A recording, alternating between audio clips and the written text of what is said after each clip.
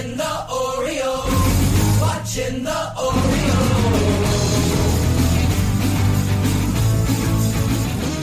Welcome back to Bird's Eye View. When it comes to the Orioles, this weekly podcast is your official source for a lack of insight and for baseless opinion. Today is June 28th, 2021. This is episode... There must be an error here. It's episode 323? Yeah. Scotty, I did a thing last week. Okay. Well, I did a thing, and then I did another thing that made the first thing... What is it, my child? You can speak freely. Okay, so we recorded a podcast of Yes. the Bird's Eye View last week. I had Scott join me. Scott, Oh, but I was away on business. you were away on business. No, Away on business. I had Zach Wilt of the Baltimore Sports Report and Baltimore Sports Today join us. He and I had a great conversation. It was really nice hanging out with him. And then, true to form, I managed to screw up the episode. Why can't Zach just sprinkle some of the magic Disney World dust on it and just make it all better? I don't know, but I have been able to unearth it, to pull it out of the mess. Imagine the scene in the Neverending Story where the horse... Yeah! Oh, no, you're mean. Different scene. Yeah, the Swamp of Ever. I've managed to pull the horse out of the nothing swamp. Okay. I'll clean it up. I'll get it done. I'm actually going to release it at some point this week. So, bonus, folks, 2 episodes of Bird's Eye View will come out this week. Nice. One is this one, timely, topical, relevant to what's going on. The second one will be out of order, slightly less timely, slightly less topical, and way lacking in Scott Magnus. Well, I mean, like I said, I've got no issues releasing episodes in non-sequential order. We are like Huey Lewis in the news. We're going to go back in time, as it were. Yeah, so this is 323. Our next episode will be 322. Makes perfect sense. Absolutely. Makes perfect sense. On this week's show, we're going to talk about the various Kobayashi Maru that is Orioles baseball. I'm very, very excited about this. And we'll do that right after we lubricate for the show. It's time for the drink of the week. Jake, what are you imbibing on this week? All right, I'm polishing off what's left in the fridge. So, Scotty, I apologize. I'm starting my way this evening with a Michelob Ultra, Okay. a fine beverage. And then I'll follow that up with what's left of the 6-pack of Hazy Cannon from Heavy Seas, the hazy IPA offering from that fine brewery. You, sir, what are you? I'm drinking a Marley Sour Ale. We've got mango, orange, passion fruit, and strawberry in here. It's pretty much everything that Jake hates in a beer. I went to Hershey Park this past weekend. So some Trogs? I wish. We stopped at a place called Rubber Soul, Okay. which should have been awesome based on the name. But red flag. I had a beverage called the Swatty Sipper. Beg your pardon? Swatty Sipper. Okay. It was Can you say that 6 times fast? not and not without getting in trouble. Yeah. It was a fruity goes, Okay. and it was a fruity goes. So it goes fruity is what you're telling me. It did indeed. With that, if you want to know what we are drinking, potentially last week, check us out on our episodes in the next few days. Otherwise, you can check us out on Untapped. I'm at MAGN 8606. I'm at Jake E4025. No matter what time it is. And with that, let's head on over into the medical wing. I don't wanna. You don't want to do this? You don't want to do the medical wing? I don't wanna. Well, we have to. Time for your checkup. Time for your checkup. I'm gonna check your ears, check your eyes, find out how much you've grown. Time for your checkup. Gonna listen to your heartbeat, fix you up, ready to go. Time for your checkup. It's okay if you giggle. This will only tickle a little. Time for your checkup. Time for your checkup. All right. So Jake, why did you not want to go to the medical wing this week? Because it's gonna make me sad. Okay. I don't want to talk about Freddie Galvis. Yeah, I mean, look, you're right that it's disappointing is the best way to put it. Like you said, having a nice season, but went down on Sunday's game with a quad injury, and being in Buffalo and having pretty much no locker room, they had to bring the cart out to basically get him to the tent. So you can't even go back into the locker room and tend it. You got to go to a tent and take care of it. But yeah, it's not great. He's supposed to be out until at least August.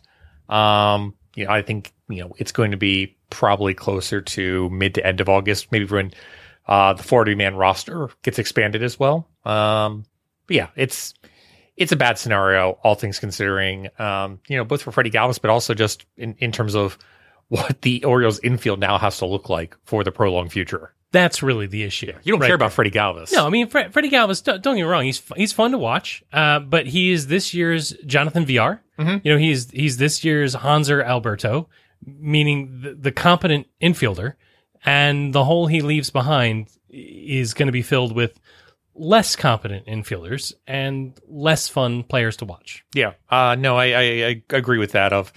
It's going to be a muddled mess. It already was a muddled mess at second base and third base. And now without shortstop there, it's going to get really messy really quick. You know who I know for a fact is available to play shortstop for the Baltimore Orioles? Who's that? Rio Ruiz. He is available. Hanser Alberto probably could play it as well if we really want to go down that path. But yeah, it's a shame. And you just think about a few weeks ago, people talking about, does Freddie Galvis have a role on this team going forward? Not just through the season as trade bait. The answer this month is no. The answer this month is no. He's not trade bait anymore. But it opens up the possibility now saying, is he going to be part of the team potentially for 2022? You would think that with an injury such as this, that it opens up that ability for the Orioles to go sign him on the cheap again for 2022. Get 6 months into the season or 3 to 4 months into the season, and then potentially trade him and then bring up someone from the minor leagues in order to fill his spot. Yeah, I hadn't considered it, which is weird because that's exactly what we saw with our last shortstop. Right. But no, I think you're right. That is exactly the scenario that is likely to play out. I think it makes a lot of sense. And, even if the Orioles wanted to trade Freddie Galvis this year at the trade deadline, I still feel like there would have had to been a decent option because, again, you don't really have anybody else. Could Elias gone out there and flipped him for maybe a number 8, number 10 prospect in someone in his organization? Possibly. But I think this comes back down to Freddie Galvis is much more valuable to the Orioles than any other team at this given moment. Absolutely. And, knowing that he is so valuable, to the Orioles, I think is a good spot for him to be because, he doesn't have any control over where he goes in a trade. Right. But it can only go up from here, right? From Baltimore. Absolutely. Looking at some other names that popped up, obviously John Means, that would kind of got a little bit more of a definitive number and date to it too. So just like we predicted, John Means will be out until at least after the All-Star break, which again does not surprise us whatsoever. Well, it just asks it begs the question, Scott. Who then is going to replace John Means from the Baltimore Orioles to pitch for the All-Star team? Well, that's obvious, and we're going to get to that later. But I think it has to be new Mike Wright because new Mike Wright could pitch to Trey Mancini in the home run derby. I think you're being unfair, not considering Stevie Wilkerson. But to say Steve Wilkerson would blow away any of the home run derby hitters. Otani, watch out because Dr. Poo Poo is going to fling it up at you. Bruce Zimmerman also dealing with a little bit of a bicep injury. This is a tough one too because with John Means out and Zimmerman not being able to pitch, again, you are down another starting pitcher. So the Orioles tonight are going into a bullpen game against the Houston Astros, and they're going to have to cobble it together till the All-Star break in order to make this happen. So Zimmerman is forecast to come back July 6th. I certainly think it's going to be after the All-Star break once again. It's going to be a ugly period of Orioles baseball for the next 2 weeks. Scott, you're going to have to wait until later in the week to find out what I had to say about Bruce Zimmerman last week. I bet it was positive. Maybe. We'll see. We'll see. We call that a retroactive teaser. Yes. A past tease. Yeah. You need to go back to last week in order to listen to what we're releasing this week. You turn that radio back to 88 miles an hour. That's my goodness. That's not how this works. Anything else that we're missing in terms of the medical wing? Not really. No other big names there. The Orioles, the injuries are piling up. And again, I think what we're seeing right now is the depth of the organization for Major League ready talent. Yeah, and there's not a bunch. And again, I think if we even just look at Norfolk and how well they're doing, Norfolk doesn't strike me as like that amazing. It's just it's Bowie, Delmarva, Aberdeen or bust at this point. So We have a team, and again, we'll talk about this in a little bit, but we have a team stocked full of prospects and not so much full of org soldiers that can come up and down. you mean quadruple A's? Yeah. Yeah. That's a good way to put it. All right, let's go to 280 character less this week on the Twitter. So, Jake, I have a question for you. I'm listening. Are we still doing nicknames? Are we? No, when you say we, do you mean you and I, or do you mean the Baltimoreans? R.I.P.I.P. I mean, Sam and Alan Smith. Are we still doing nicknames? JT Godzilla, at Godzilla, give him a follow. He responds as follows: Chance the catcher, he will be missed. This, of course, in relation to Chance Cisco being claimed off of waivers after being designated for assignment by the Baltimore Orioles by the New York Mets. Are you surprised that he got picked up? No, I'm not surprised whatsoever because everyone is looking for some kind of catching talent, even as a backup catcher. So it makes total sense to me that Chance Cisco was picked up. I always think of it, though, like if you get DFA'd by this team, Yeah.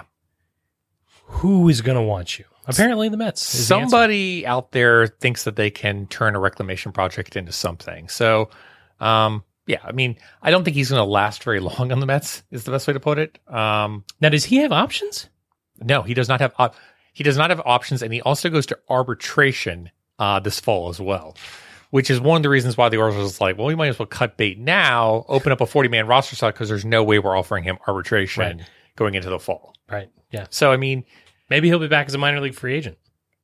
maybe, but again, I'm not bothered by this move whatsoever.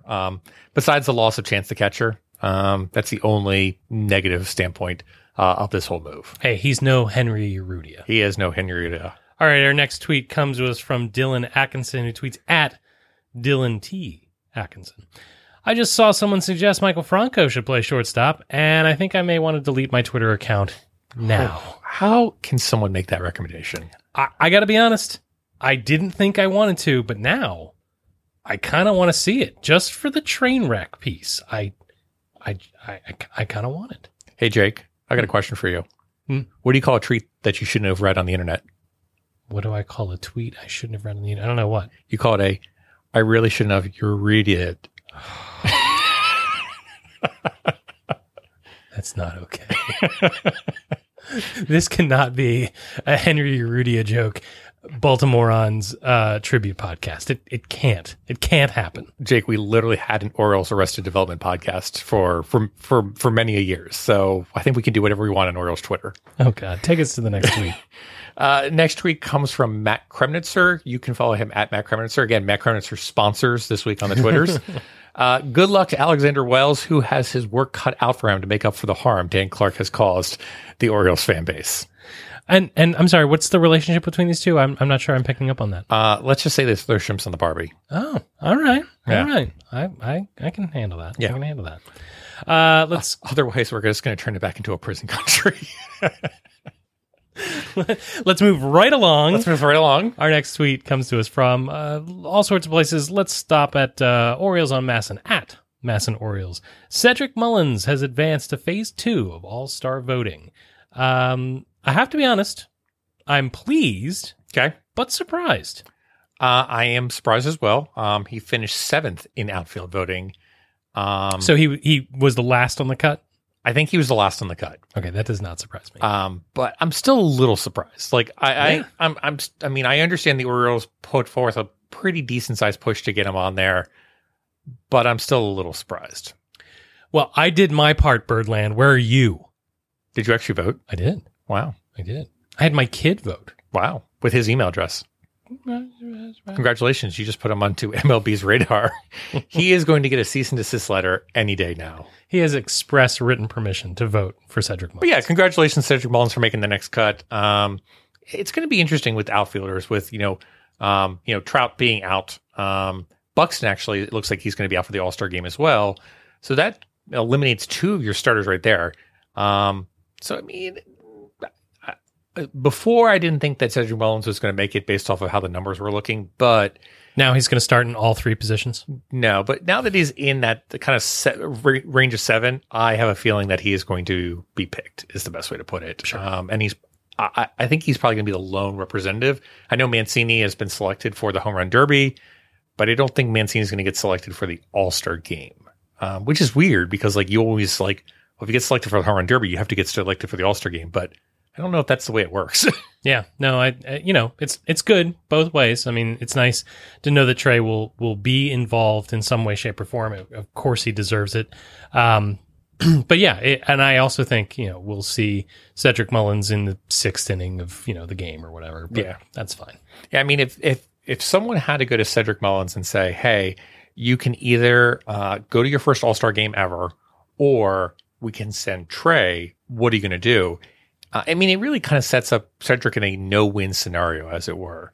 So let's table that, think about that really quickly, and maybe come back and ponder a little bit about a few training scenarios that we potentially need to go through as Orioles fans.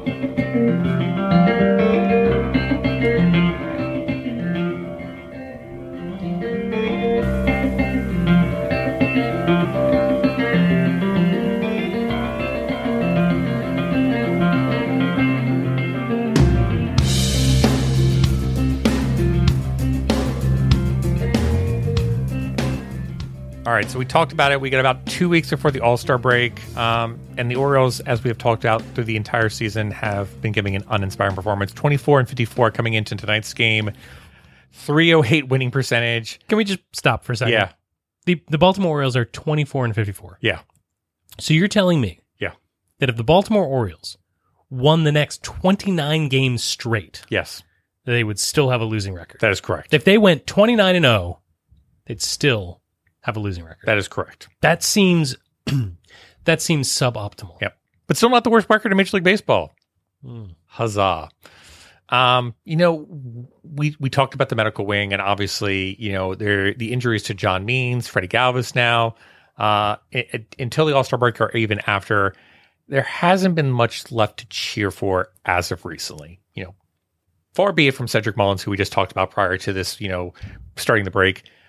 Cedric Mullins has been the only kind of bright spot, but even during the dark ages of Orioles baseball, there was at least 2 or 3 players that you could at least hang your hat on. And I'm thinking to Mike Markakis, Brian Roberts, even you go back to 2005 and you've got like Miguel Tejada and stuff like that too. So I feel like the star power is, or at least the players that you can kind of get behind are now at Cedric Mullins and Trey Mancini, and that's about it.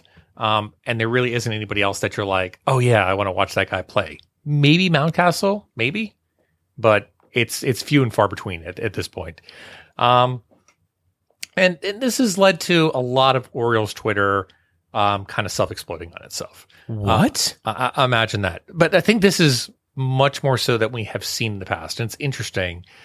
It's almost like people have reached the breaking point. It's almost like people have been in their houses for 15 plus months, and they have literally typed as much as they can onto the internet. But everyone is basically finger pointing and blaming and asking, how did we get into this scenario? And asking these questions. Well, the thing is, and forgive me, I'm going to try to say this in a way that won't make people write nasty things on our reviews.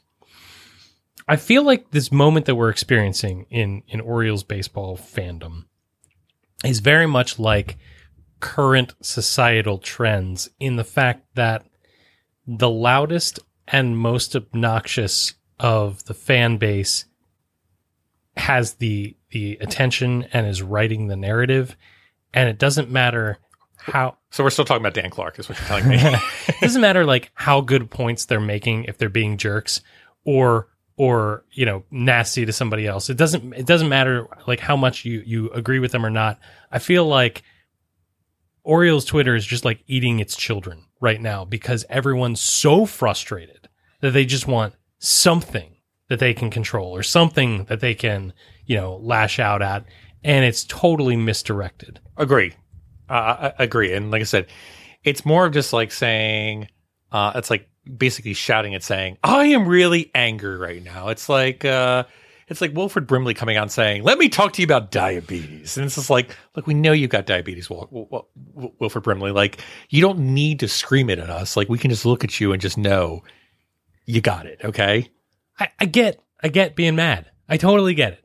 But I guarantee that being mad about the fact that the Orioles are 30 games under 500 does not improve your enjoyment of Oriole baseball. Yeah. So, I mean, everyone has lost their mind in terms of this, coming back and asking questions like, is Michael Elias really doing the right thing? Why are we not promoting Jahmai Jones? And again, we have certainly kind of, poked fun at that of like, where's Jahmai Jones? Well, here's the thing. Like, I want to see Jahmai Jones. Right. I legitimately am looking forward to him being here. But he was a part that might have been useful that we got in a trade. Right. And he's here now in the organization, and everything that we hear about his tools sounds cool. Yep. And I'm looking forward to it. And we have crap right now. Right. And so I get all the logic, but I'm not mad about the fact that he's not here. Would I like to see him? Sure. Absolutely. But the thing is that like there are so many people that we wanted to see here in Baltimore, and then they come here, and then they suck. Absolutely. Right? Like Janis is a really good example. Mickey Janis, the knuckleballer.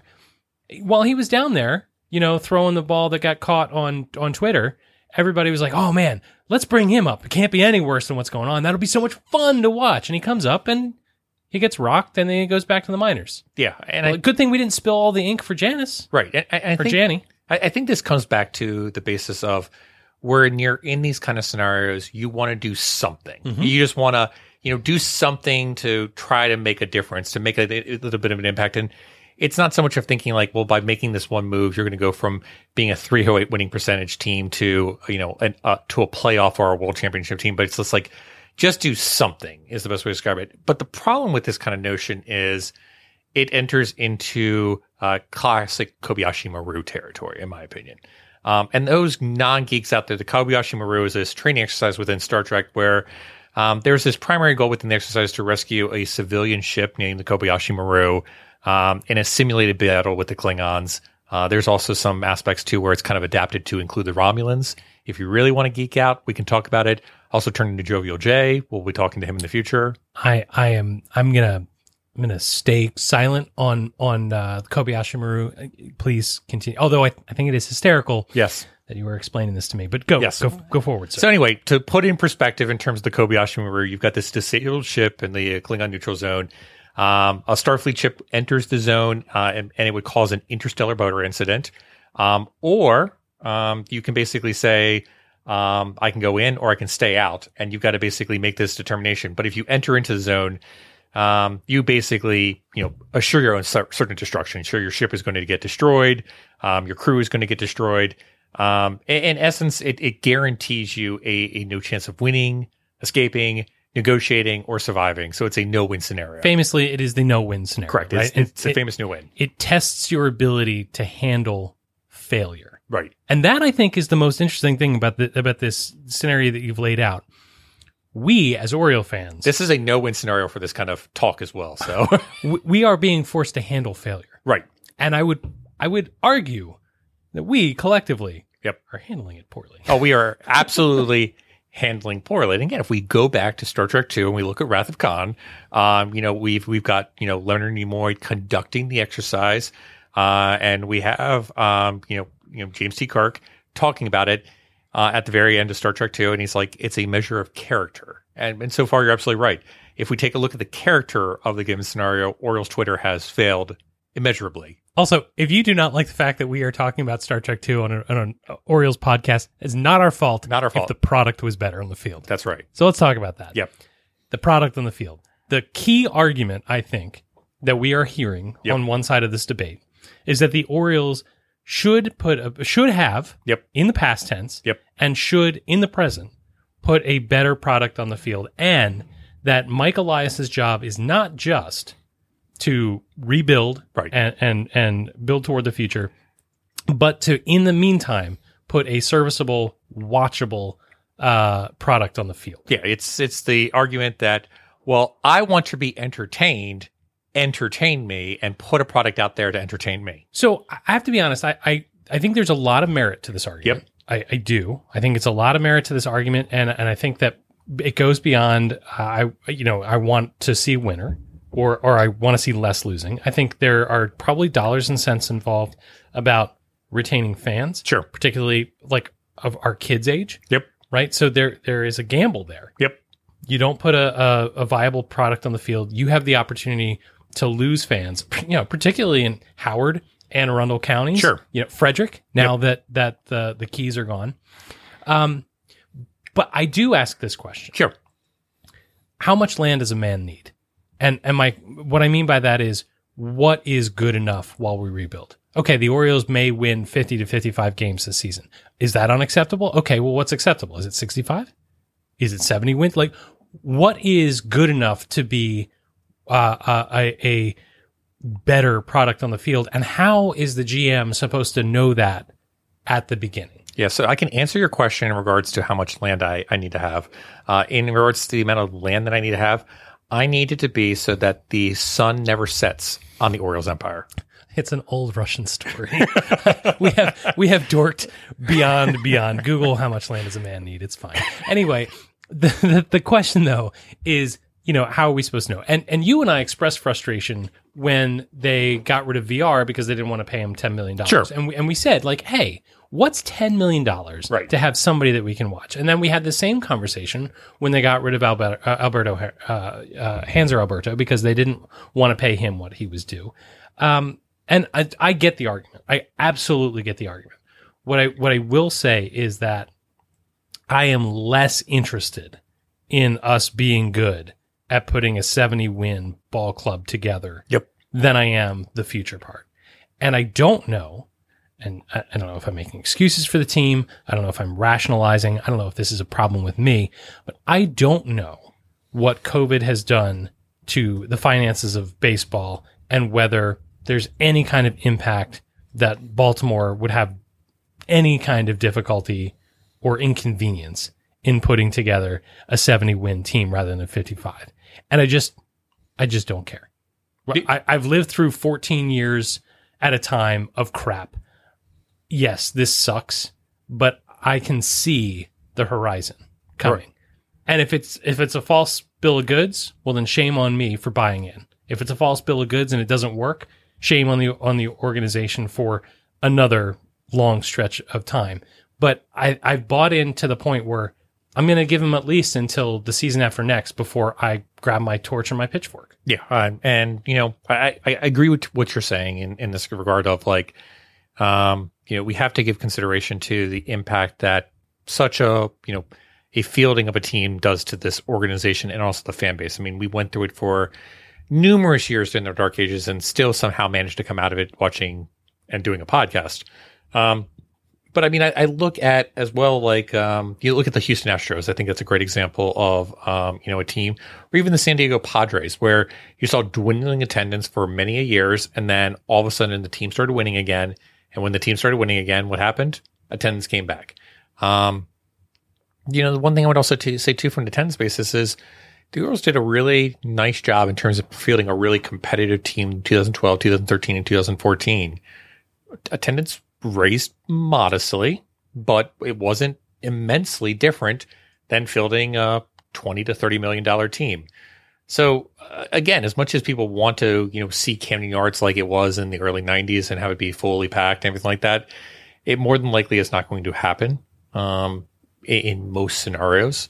And I don't really see the benefit of going out there and just basically dropping money to it. It kind of comes back to the Dark Ages territory of let's go and throw $8 to $10 million at a few relief pitchers because it'll marginally make our team better, but it won't address the fundamental flaws of the entire team.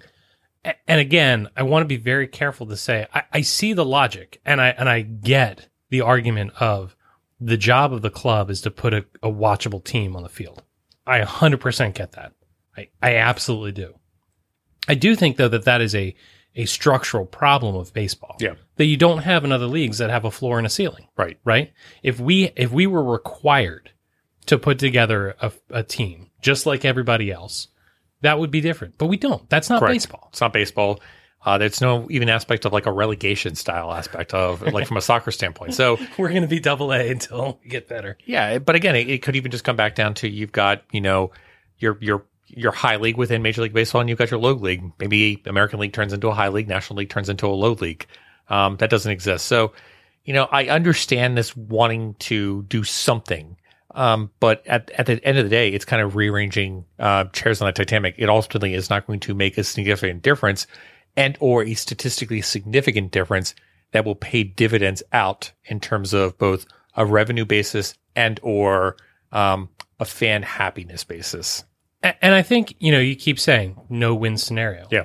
Absolutely. The team knows that they're tanking. Right. The team knows that they're risking making the fan base very unhappy. Right. But I will say that the reason I feel like it's different this time than the last time is that they were trying last time. Right. And it was unwatchable. Absolutely. And there was no hope. And you just kept on like, okay, like that doesn't look great, but maybe something will happen. So yeah, definitely not a great situation. Let's go to number 2, which I consider to be another kind of, there's multiple Kobayashi Maru. Are you telling me that there are multiple ships in the neutral zone? No, this is in a different neutral zone. It's a convoy of Kobayashi Maru? A convoy of Kobayashi Marus. There was an article posted by Dan Connolly today on The Athletic, indicating that, asking the question, should the Orioles trade Trey Mancini? Obviously Trey is one of the better candidates out there right now on the Orioles team. You would think some playoff team would potentially be interested in him. But it kind of left, it leaves a bad taste in your mouth. I remember actually sitting down and talking to Javi Burns about this on opening day. And he's just like, well, who are they going to trade? And I was like, well, they could trade Trey. And he's like, you're going to trade the guy that just beat cancer? And I'm like, well, on a business perspective, yes. Like, you're going to trade the guy that has cancer. But at that same point, it makes a lot of sense to do it for the organization because you're going to get back, well, not going to call you a great prospect, but you're going to get back some decent prospects. But you are trading the guy that beat cancer and has been really adamant about kind of going out into the community and trying to, pitch the message. So I feel like this is another Kobayashi Maru where you're literally in a matter of like, well, it's probably the right decision to make, but how do we do this? Yeah. And this one, and again, like I get the argument of, hey, he's one of the better assets we have. This isn't about the here and now. It's about the future. Let's go out and I get all those things, but you cannot trade Trey Mancini. Because, so you're Sulu is what you're telling me. Yeah, because I'm Kirk. I'm just like, fire. as terrible as this team is, as unwatchable as it is, you can't get rid of the guy that beat cancer. You can't get rid of one of the more likable. I mean, forget that. If you can, forget the fact that he beat cancer. He is still one of the We're most. We're going to isolate that part of the episode out and just replay it constantly. But he's one of the more likable players that Absolutely. we've had for a long time. And in this rebuild, I just don't think that what we'll get from him is going to be the difference maker, right? That won't tip the scales, right? Whether or not DL Hall and Grayson Rodriguez work, right? That's going to matter. Yeah. The tier 7 prospect we get back for Trey Mancini, not a big deal. For that, let's watch him mash home runs and make us feel all the feels. Is there any prospect or prospect level that would make you say? Absolutely. Okay. Jahmai Jones. No. I thought you were going to say Wander Franco for a second there. Here's nothing. And again, that goes completely counter to my last argument. Right. And I admit it. Yes. But this, to me... This is a no-win scenario for you. This is a no-win scenario, and I say keep him. Okay, so you are basically avoiding going... This is me sitting on the outside of the You're neutral sitting zone. on the outside of the neutral zone while everyone is looking and saying... Let them die. Yeah, let them die. Okay. Tell the cancer guy, let him die. I mean, don't you feel like, trading Trey away, though, to like a contending team and saying, hey, we want you to go out there and try to win in a playoffs and get a ring is worth it, though? I don't. So I think you want him to live in misery and be like... No, I want him to win here. Okay. I so do. You want him Nick Markakis him? Yes. Okay. 100%. So you want... Can you imagine? Oh, my God. Can you imagine the scoreboard smile from Trey Mancini Think about how you felt Yes. when they won in 2014. Yep. AL East champions. Nick Markakis looks up and grins at that scoreboard. You didn't even get to see that live in person. and the chills Chick's like, I can't believe I'm here. that you felt, right? Now, Hey, make that hey, thanks for what you do here, okay? make that Trey Mancini. Okay. Oh my. Those are some serious feels. So there isn't a prospect that we're willing to except for Trey Mancini. He's untradeable. No, he already got Jahmai Jones. So he's Michael Givens, is what you're telling me. Yes. So I get this argument, and I understand completely where you're at. And like I said, I think it's a no-win scenario specifically of, I think it's probably the right thing to do to trade Mancini. But the fan backlash Oh man. would be, I can't even imagine. You Like, think we're at pitchforks now? oh my gosh, it would be, the warehouse would be on fire. it would be absolutely a disaster from a PR standpoint. It would have to be like a top 50 prospect in order to make it happen. There's just no. And there's no way. I love Trey, but there's Yeah, no way. There's no way. But that would have to be the value that you would have to get back in order to do it. I think me from Elias would be like, yeah, it's an equal deal, but I don't want to deal with the S storm that comes out of it. Like, yeah, I agree. It's still a no-win scenario for me though. The peasants are at the gate. Yeah. I can't make the deal. Right.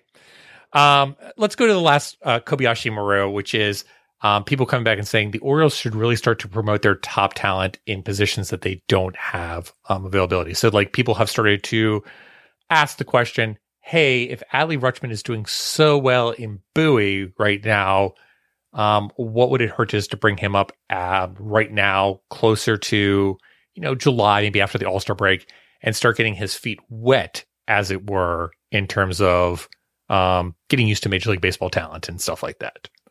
Yeah. So I get that, right? We all wanna want see him. that. Again, we all want that, and it is soon enough. It will be happening. Is the best way to put it. we want to see him, right? And we all remember waiting for Matt Wieters. Yep. Right. We all remember when he came up, and when my memory anyway is that when he came up, he was ready to be a Major League Baseball Yes. player, right? I mean, he may have had his ups and downs that first couple of weeks, but he was Major League ready. Right. when Yeah. the- He when had the- enough of a college record, and then also just doing well enough in the minors. It's like, all right, we got to see what's going to go on. And I remember again the hype around it, not just because of Matt Wieters, but just again, you're finally starting to see one of your top prospects graduate. And then this was before Manny coming up and everything like that. And it was, all right, let's see if we have something here. And if we're actually going to do this rebuild in the right way. And Matt definitely struggled for the first 2 or 3 weeks, but eventually got it together.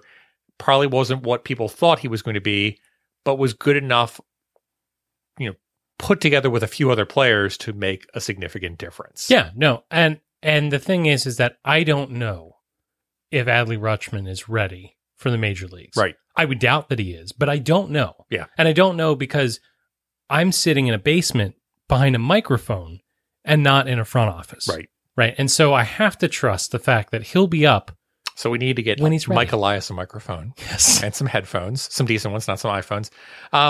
The other standpoint is, and it's a tough scenario to kind of deal with, which is, if he was promoted to Major League Baseball, does it actually help him? Right. And that's the other question I would raise is, yes, we as fans want it. We want to see the best talent out there, kind of coming back to question number one, but does it happen? We have seen Bowie do extremely well in a very small sample size through this year. And again, he is working with individuals such as, DL Hall, Grayson Rodriguez on a daily basis. Those guys are all kind of cheering for each other and stuff like that. Why not institute that kind of camaraderie, as it were, and then just bring everyone up in a wave all at once, as opposed to piecemeal? I get being an armchair GM. I totally get it. I've done it in multiple sports for as long as I've watched sports. But you have to either assume that there is a developmental plan for this organization, that Rutschman, has to meet certain milestones before he's ready to come up, or that they don't know what they're doing. Yeah. Right. Yeah. And I would argue that learning the job at the major league level is not the best thing for him. And so he'll be here when he's ready. I think it's I think he's close. Yep. Right. I expect to see him next year. Yep. I expect to see him at the end of next year. Yeah, I mean, like I said, a lot of these topics that we're talking about, I feel like it is falling into the bucket of not just a no-win scenario, but also you're so close. You're 80% of the way there. You just have to give it a little bit more time. Again, as we learned from Star Trek when they were doing the Death Star run. Whoa. Oh, we can't mix those two genres together. Aren't they basically the same? You're hurting me. You're hurting everyone. It's almost there. Almost there. I get the anger. Yeah. And not just that you're mixing metaphors. I get the anger. But the question is, what do you do with that passion? Right? Yes. It's super frustrating as a fan to watch a game. So the other night, watched the ball game, turn on the TV. Yeah, we got to talk about this. What is wrong with you? Turn on the TV. The Orioles were down 6-0. Yeah. Henry was with me, and the Orioles had the bases loaded for them. Yep. With 2 outs, and Henry said, "Oh, 1 swing, we're right back in this game." And I said, "Henry, buddy, I know how this film ends. Yeah. They're not going to score here." And sure enough, they did not score. And Henry looked at me and goes, "Well, that's no fun." And I was like, he's right. He's right. So I get it. And then What do you you proceeded do? to watch the rest of the game. Then I watched the whole game. Yeah. I don't know. You have problems. I don't know why. Well, that's no fun. But so what do you do with all that pent up energy? I get it. Watching the Orioles get their brains beat in sucks. Every bit of it sucks. Yep. It's super frustrating. It's especially frustrating, I think, because like you said, you suspect that there's so much better on the horizon. Yep. That you think that 2021 is different than, say, 2010, right? Yeah. We think that this is a different type of deal, and we're almost there. But how do we get through this without, Orioles fandom eating itself? Yeah. I don't know, but I would beg you, chill. Chill. Yeah. Just chill out. Step away. Again, whatever you tweet or put out a podcast on, trust me, after almost 10 years, nothing good is going to come from it. I do like, however, releasing in the past. Absolutely. Releasing things in the past and then allowing them to happen in the future works out great. But yeah, just calm down, come back to like what Jake Mintz was talking about last time when we were on the podcast and talking about of like, it's okay to kind of check out and drift a little bit. Find something that makes you happy. Find something in minor league baseball that makes you happy or a certain player and just deal with that for a little bit. And just, find your happy place. Sports are supposed to be fun. And if you can't draw joy from sports, And you're an Orioles fan. if you can't draw joy, Then what are you doing? it might not just be the baseball team's fault. Right. Yeah, exactly. You got to find something else in your life at that point. That is not just Orioles baseball. Can I take a major tangent here? By all means. I mean, this is complete 90 degrees. Yeah. I apologize. Yeah. It's not even in the show notes. Gotcha. I want to talk about watching the game, Okay. the games in not Toronto, Okay. but in Buffalo. In Buffalo. So Salem Park in Buffalo, I watched very carefully during that series because I'm interested. The Blue Jays are playing in this minor league stadium that you got pressed into service because, they didn't want to cross the border all those times. But Salem Park is actually really interesting because it was designed by HOK, which is now Populous. That is the same architectural firm that built Camden Yards. Yep. And it was the first quote unquote retro ballpark, right? And they took a lot of lessons that they learned from Camden. I don't remember what it was called before it was Salem Park. Yeah. It's been renamed a couple times. But the stadium in Buffalo. And they brought that to building a stadium in Baltimore. So it was really interesting to watch this game with an eye toward, pay attention to the differences between this and the Major League experience. And it's cool because the park has like a 16,000, 17,000 capacity. It's built like right up against the highway. Yeah. Right? You can see the highway sign Yep. from you the can field. probably literally hit the highway sign with a long enough fly ball. It feels like the generic video game minor league stadiums, Yes. right? Like you would see an MLB The Show. And so like, you know, I'm taking all this in, but I think it's really cool because, you know, we are complaining or whining about the Orioles not doing well, and I totally get it. But to see the city of Buffalo get to experience Major League Baseball, which is something that they've been dying for. That's the reason that stadium was built in 1988, because they were trying to lure Major League Baseball to Buffalo. Didn't work out. You know, they went to Florida, they went to Denver instead. Okay, fine, whatever. But to see the city of Buffalo, even for a season, get to enjoy Major League Baseball is kind of cool. And so when the Orioles, I think they go back to Buffalo one more time. I think they go back one more time. Right. Yeah. So when the Orioles go back, do yourself a favor. Just look at the stadium. Look at, you know, the experience. Because one, you know, this is a town that lived without football for a generation. Buffalo is a city that is hungry for baseball. We get to see crappy baseball, and Yep. that's unfortunate, but we get to see baseball. Yep. And I just talked to Zach last week or later this week, depending on your perspective, about, you know, rooting for the Orioles in absentia. Yep. And so, you know, just think about that as you watch, you know, Salem Park, the changes they've made to make it appropriate for Major League Baseball. Fun fact about Salem Park, or whatever it was called at the very beginning: the first hit in a minor league game in that ballpark was hit by none other than Jim Rabelais, Oh, there you go. brother of Orioles great Jeff Jeff Rabelais, Rabelais. in 1988. Well, there you have it. This ends my horrific segue into Buffalo baseball. Well, thank you, Jake, for confirming that what we all thought. The Orioles are moving to Buffalo. They'll be in the in this, you know, retro stadium. It'll be in essence the new Camden Yards, since it was built by the same architects as Camden Yards. Yeah, we will not have a baseball team in the upcoming few years. You're the worst.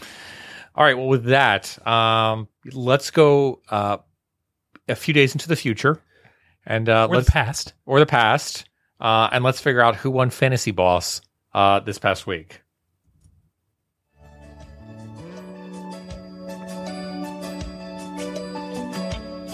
This is a good thing, right? It depends on whose side you're on. Whose side are you on, Scott?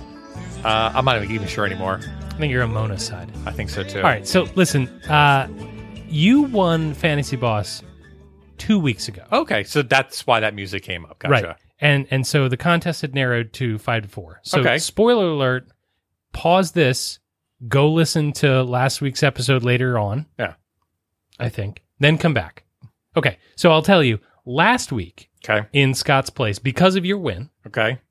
Zach chose the category of dongs. Okay. And he used the word dingers, but he meant Dingers? He meant dongs. He meant dongs. Is this a Florida thing? I look, he was a guest. Okay. All right. He was a guest, and I was going to be hospitable. I say my son Buffalo with responses like that. So he used the word dingers. We're going to call them dongs. Yeah. He went with dongs. So I decided to go with Cedric Mullins.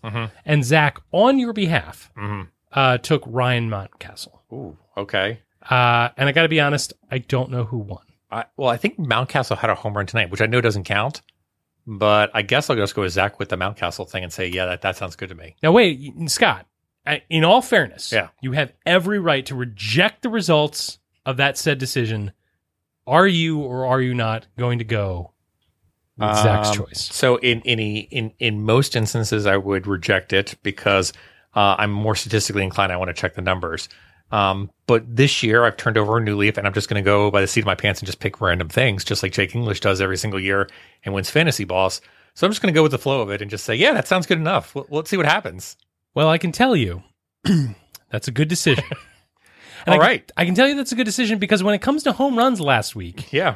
2 players hit home runs. Okay. Well, 2 Orioles hit home runs. Okay. One of them was not Cedric Mullins, Okay. and one of them was Ryan Mountcastle. Yes. So, as a score of 1-0, that means that So there was only 2 home runs last week. yeah, Okay. that means that you have now taken 2 weeks worth of Fantasy Boss, tied the score at 5-5, and it is a dead heat. Things are getting uncomfortably tense here in SD Studios. Scotty, I can feel the excitement. Feel it. So we're all tied up. Jake, I'm going to go with a similar category of dongs, but I'm going to go with a question mark of who do you think is going to have more? So do the Orioles have more wins, or does the combination of Trey Mancini, Ryan Mountcastle, and Cedric Mullins have more dongs? Stop. I get to pick first. Yes. And you're asking me Yes. whether the Orioles are going to win games as a positive integer, Yes, as a positive integer. and that will be more Yes. than some of our good players Yes. hitting home runs. Yes. Because think about it. What If- happens if it's a tie? Because this past You week, mean if it it's would have zero? been a tie. No. Ryan I see what Mountcastle you're got saying. one, and we got our week's worth of wins. If it's a tie, it's a tie. It washes. Well, then you're asking which is more, right? Yeah. Then I'm going to take dongs. Okay, so you're taking dongs. Dongs over wins, absolutely. Okay. I feel like this is easy, Scotty. I mean, maybe it is. Maybe it's not. The Orioles won the other day, and I was like, oh, well, that's their win for the week. Yeah. They're not going to hit 29 home runs in a row and come one. You never know. We'll see. All right. Dongs or wins? I'm going dongs. I'm going to point out that you fell into the classic Kobayashi Maru scenario here of applying reasonable statistical knowledge to a fantasy boss, which just goes to prove that the Orioles are probably going to have like 1 or 2 home runs on the week, but they're going to manage to win 4 or 5 games. And you're literally going to come back and be like, what just happened here? I've fallen for the classic blunder. So we will find out who owns it this week. Will it be the dongs from Jake English, or will it be the wins by the Baltimore Orioles? And with that, let's go ahead and figure out who is good, who is bad, and who is ugly this past week.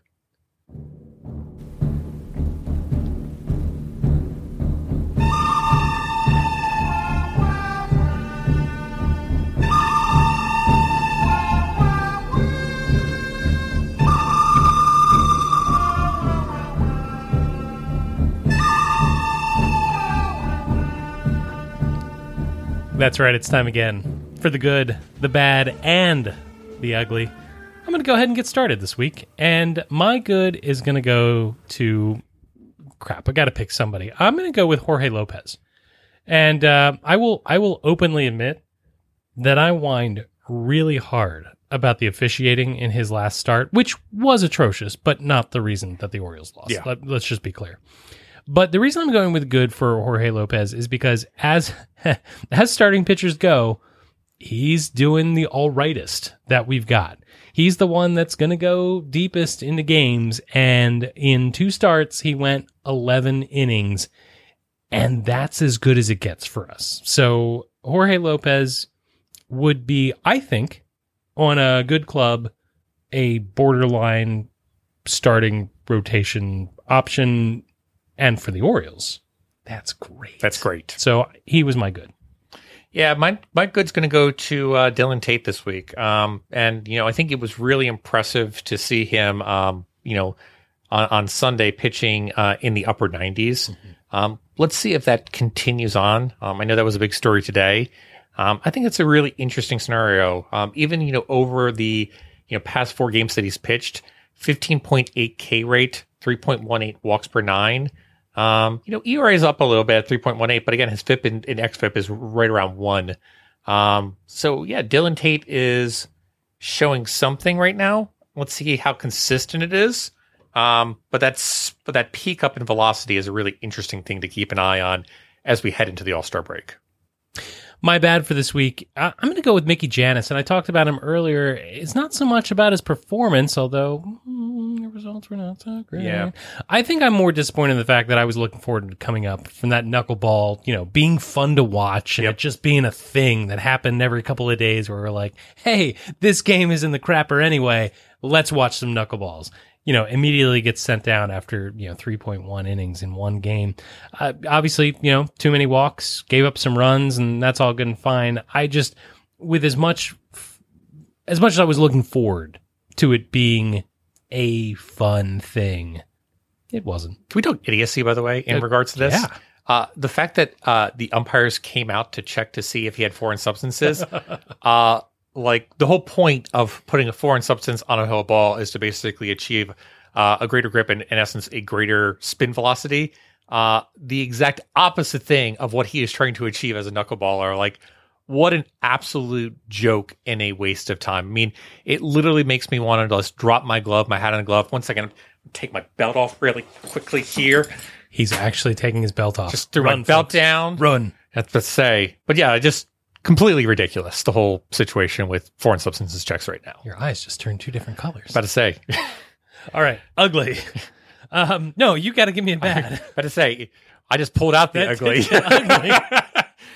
My bad was Trey this week. Just not a good week for him.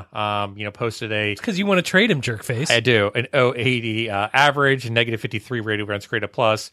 I know he's going to bounce back, but it was just a bad week for him overall. Sure. That's allowed. All right. My ugly for this week. There are so many candidates. This week, I'm going to go with DJ Stewart.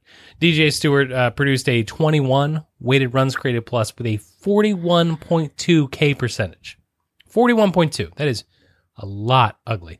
A 0 isolated power, ISO, all while getting a 333 BABIP, which means, Scotty, that he was not unlucky. He was just ugly. Yeah. My ugly for the week is going to have to go to Dean Kramer. Again, came out last week against Toronto, a third of an inning Buffalo. pitched. Buffalo. A third of an innings pitched, 6 earned runs, walk upon walk upon walk upon walk upon walk upon walk. Obviously was optioned back to the minors afterwards. And it sounded like as well that, Hyde had mentioned, like, he's probably going to need a prolonged stay down there just to get used to it. He's not ready for major league pitching at this given time. And it starts to raise questions of like, okay, well, we were expecting to see something from Dean Kramer this year. I mean, we actually expected him to break with the team coming out of spring training, and that didn't happen. So now it starts to get into this question of like, well, if Dean Kramer is not going to be in the back end of the rotation, who is going to be in the back end of the rotation in the long-term piece? Because Kramer is at a young enough age where he is a piece going forward in the future. So now you have to start thinking along the lines of like, well, if Kramer is not going to turn into a fifth starter, where does he slot in terms of a bullpen piece going forward? I will say that I'm not ready to give up on him as a starter.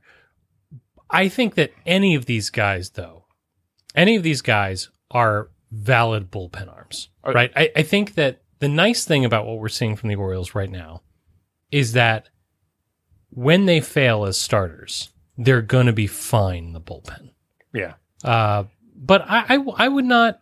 I don't know. I think that the Kramer story is not over. And I agree with you. The one thing I want to say is obviously Kramer's performance was ugly. Like, it was an absolutely horrific experience. But I have to give him some credit of, he came out right after that start and his quote was, 5 walks.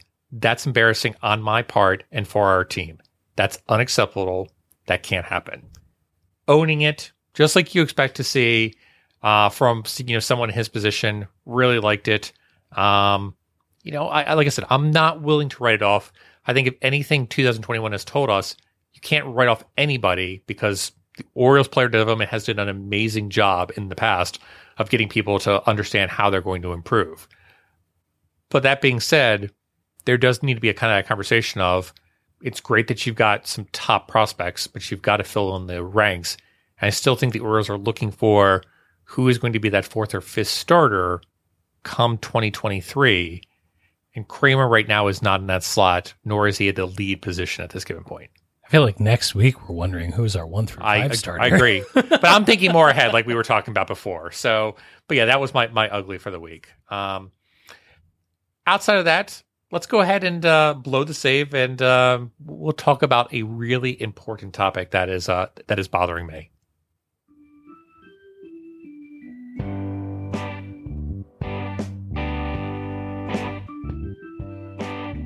All right, so Jake, we've got to talk about a serious topic here.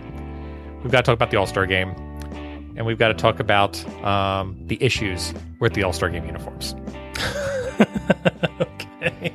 So have you seen the uniforms? I have not, but I'm Googling as we speak. All right, so we got to talk about these All-Star Game uniforms because they are absolutely horrific this year. In essence, you've got navy blue jerseys, but they like supposed to be purplish. And then they've got like an abbreviated lettering going across it, and then it's covering up the abbreviated lettering.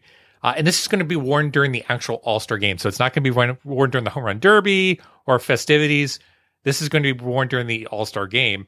And a lot of people came out about it this week, specifically talking about there's a certain allure to the All-Star game of watching all the players go out there in their own team uniforms and represent their teams while playing it.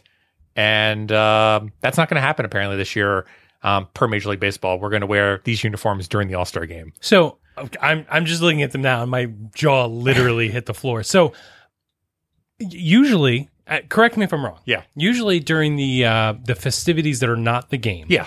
During the Home Run Derby, whatever, they have like usually the host city's primary colors, Right. Of national and an American with like a patch with their team logo. But then, like you just said, at the game itself, you wear Absolutely. your home. And it's been that way for decades at this point. 60s and 70s was the case and everything like that too. So they're going to wear these busted soccer kits? Yes. That's really, I mean, that's horrific. It's the city abbreviation. The city abbreviations and with then the logo. with the just logo plastered right onto it. That's offensive. I cannot believe between the two of us, you were the one to bring this up, but that is awful. That's awful. Yeah. And I'm looking at the American League. I guess that's the away jersey. They've got some sort of like blue, Yeah. Like I said, the whole like thing. floral pattern. What is that all about? Yeah, the whole thing is just an abomination. Again, it destroys an apparel tradition that is unique to Major League Baseball. I'm really hoping that Major League Baseball kind of retracts on this and goes back on it. But No, Scott. yeah, The Orioles has the O's logo yes, it has over the O's BAL. logo. Yes, No. No. Forget what I said about I being forgot about that. reasonable. I thought Forget you- it. I thought you had Anger. seen this before. Grab the pitchforks. Grab the torches. It is over. If there is a reason, Birdland, for us to get unruly at baseball, this is it. This cannot stand. I'm about to say Jake definitely did not see this beforehand. I actually completely forgot that he did not see the Orioles jersey before. But you're absolutely right. It is the O's jersey as well, and it's the O's cap as well. That is. You've got to be kidding me. No. I'm going to write such a strongly worded email to the Different for our friend Manfred, and I'm sure he's going to read that really closely. So Jake, you are a bona fide certified MLB uniform aficionado. I was. I'm assuming you don't approve of this. No. Okay, and I guess that is our show. Yeah. That's our show, as if anything matters anymore. Remember that you can find this in our entire catalog of past, future, present, ugly episodes at birdseyeviewbaltimore.com. Hey, Bird's Eye View is available for download wherever it is you get your podcasts. Subscribe to the show on Apple Podcasts, Stitcher, Google Podcasts, Spotify, and many others. Please remember to rate and review the show. We appreciate the feedback, and it encourages other people to listen for the first time. You can use social media to rage about all-star uniforms. Or you can do it to get social with us. You can email us and tell me how right I am about this opinion at contact@birdseyeviewbaltimore.com. You can find us on social media on Instagram, Facebook, Snapchat, TikTok. But the best way to get a hold of us and tell me how right my opinions about uniform aesthetics are, where we tweet at Bird's Eye View, BAL. Major League Baseball let the Klingons win. And with that, Baltimore and beyond, I'm so sorry that you're going to be represented by the worst logo of all time. And I will bid you a furious adieu. Good night, Baltimore. Be safe out there. And let's go O's. Oh, and put an O on it. O's cap. Let's go O's cap. Let's do that. Let's do that in front of the entire league. Best logo in Major League Baseball. This is the worst.